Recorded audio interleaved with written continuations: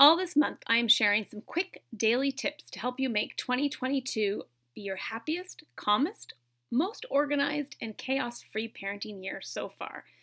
Yes, even as we enter year 3 of this craziness. So over the past 12 to 20 months, and now more than ever, I have seen parents and kids struggling and at a loss of how to get back on track. If you haven't yet listened to the previous daily tips, be sure to do so. I've made them quick and easy to tackle each day. The intention of these daily tips is to help you set your mind to accomplish or work on one thing that day and make small, incremental steps towards that goal. Today, we're going to move into a deeper conversation around the, quote, do as I say, not as I do. This stems from my most viral video ever over on TikTok, which ended me up on the parents who hit side of the platform. Clearly not my people. It has over 1 million views and thousands of comments. You are my people, and I hope you find today's episode helpful. Hello, and welcome to the Lazy Parenting Podcast, hosted by me, Stephanie Kennedy, the self-proclaimed OG lazy parent. Every week, we're going to dive deep into the concept and methodology of lazy parenting, and I'll share all of my tips and tricks and strategies to help support you in this crazy journey of parenting that we are all on. So listen in, implement the strategies, and watch as your children become more independent, more capable, more self-reliant in all of their things. You'll be amazed as you watch their confidence grow and they become happy, joyful, kind, empathetic young adults ready to head off on their own, living their true purpose. Sounds exciting, right? So let's go. Let's all become lazy parents.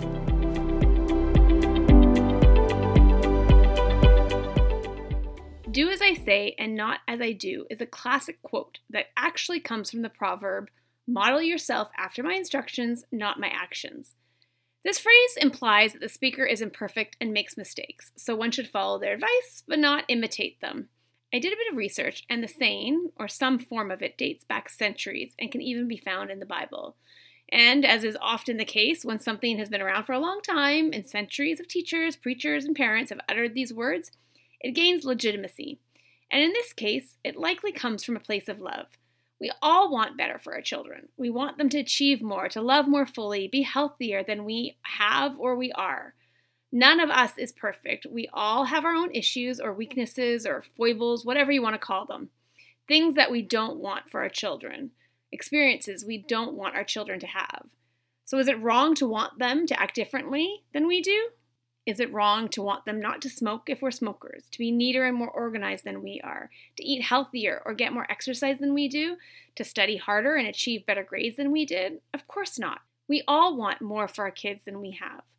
But my caution to this is, what is the motive behind you wanting the behavior you are not willing to demonstrate yourself? Do you harp on your kids for leaving toys all over the floor while your own kitchen desk is covered in a mound of unopened mail and papers? Do you insist the kids make their bed every morning even though yours is a big pile of sheets and blankets? Do you yell at your kids to tell them to stop yelling at each other? We've all done that.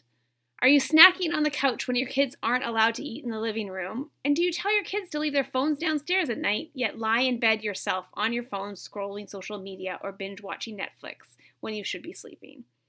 Like it or not, kids pay much more attention to what we do rather than what we say. They're hardwired to do so. It's called mirror neurons. You can look it up. These are a key component of childhood learning. When we command one thing and do another, we mess with this.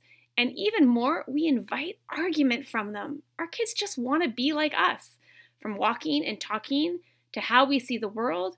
And even though as they age, they will say they don't want to be like us, we are hugely influential on them. We need to ensure that we pick and choose our rules carefully so that all of the members of the family follow them. Otherwise, they will see that our rules are optional. By deleting these double standards, we'll get better behavior from our kids. It's a huge part of our responsibility as parents to help our kids not just grow into adulthood, but to give them the life skills, the good habits, the structure, and the freedom so that they can develop and demonstrate self-discipline. You are not always going to be around. They are going to make some big decisions by themselves as they age. So be honest with yourself. What are the things you are asking of your kids that you don't model for them? What excuses do you give? If you stop doing the things that you don't want your kids to do, will it make a difference?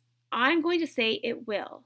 It will make a huge difference, and it might just be the obstacle that is causing the fighting and the chaos in your home. Thanks for listening today. I would love to hear from you what your biggest parenting struggles or issues are. You can send me a voicemail by clicking on the link in the show notes. Just scroll down on Apple Podcasts and you'll see the link. You can DM me on Instagram or message me on Facebook. I would love to hear from you. I also would love to ask for you to tap that ratings button and give the podcast a 5-star review. It really does help the algorithm and helps other parents looking for info find this podcast. My passion is sharing my experience parenting my own 4 kids with other parents like you, so you can avoid the mistakes I made, learn from the things I can see now that I did well, and that made the biggest positive impact on my own kids. And if nothing else, I'm here to give you support and ideas to make some of the things involved with parenting a little bit easier. It doesn't all have to be hard. I know this from my own life, coaching, teaching, and parenting the thousands of children and teens and young adults that have been a part of my journey.